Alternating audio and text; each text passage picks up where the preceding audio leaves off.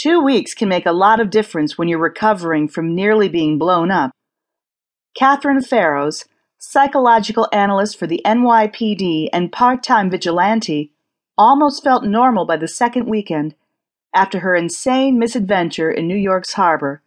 As she woke up and rolled over that morning, the first thing she thought was, "That doesn't hurt anymore. Good sign."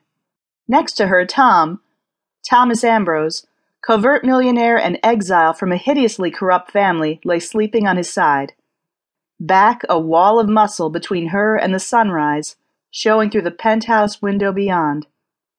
The last of his bruises had faded to yellow shadows, definitely promising. They weren't quite healed, the both of them, but they were close enough.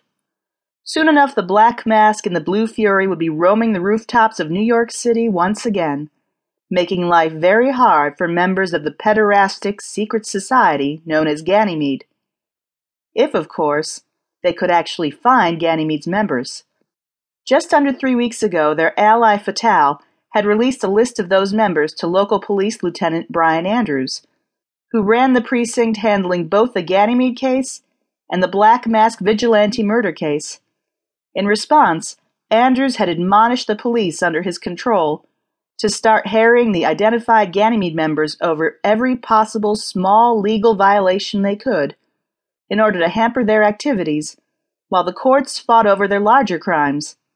In return, Ganymede had kidnapped him, shot him full of drugs, and tried to ruin his reputation by making him set dressing in a child porn film. Tom, Catherine, and their allies Jason Leong and Fatale had rescued him, but he had nearly died of an overdose. Now he was back on his feet as well, but the people on that list somehow vanished entirely from the public eye. They weren't at home. They didn't visit their own businesses or holdings. Fatale couldn't find a trace of any of them online, not for weeks. Catherine knew why they were lying low. Not only was the Black Mask and his team moving in on them, but so were the increasingly unruly and pissed off NYPD. But it begged the question, where had those bastards gone?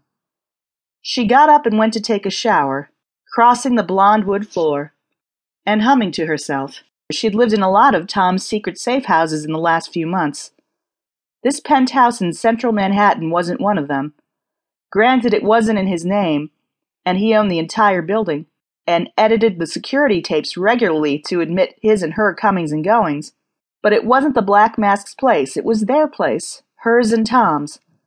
Aside from a few pistols for self-defense, and an emergency set of their costumes in locked briefcases under the bed, this place stood apart from their callings as vigilantes. It was a love nest, plain and simple. Warm wood tones, lots of windows to let in light, soft drapes blowing, a wraparound balcony, an enormous 4-poster bed. Tom had presented it to her as a surprise when he was healing up 8 days ago, and it had done a good job of cheering her up, because sometimes one just had to get away from all reminders of the horror they had to wade through nightly when they went after Ganymede. No heavy Kevlar vests and costumery today or tonight. Just a light wool surplice dress in sea blue to match her eyes and accentuate her generous figure, with her red hair combed out and pulled back into a sloppy braid.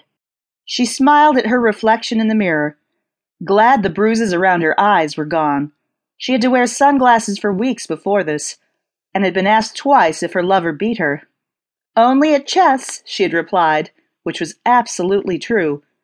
It was Tom who had put himself bodily between her and the explosion that night.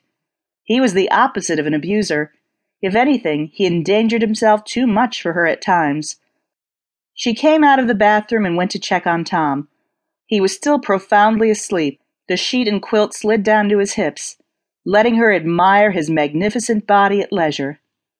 He was white blonde, his skin deeply tanned from work and martial arts practice in the sun, which he liked to do shirtless. Only a few pale curls clung to his chest and tracked down his belly toward his groin. He lay with one arm thrown up across his eyes, face completely relaxed in a way she never saw when he was awake.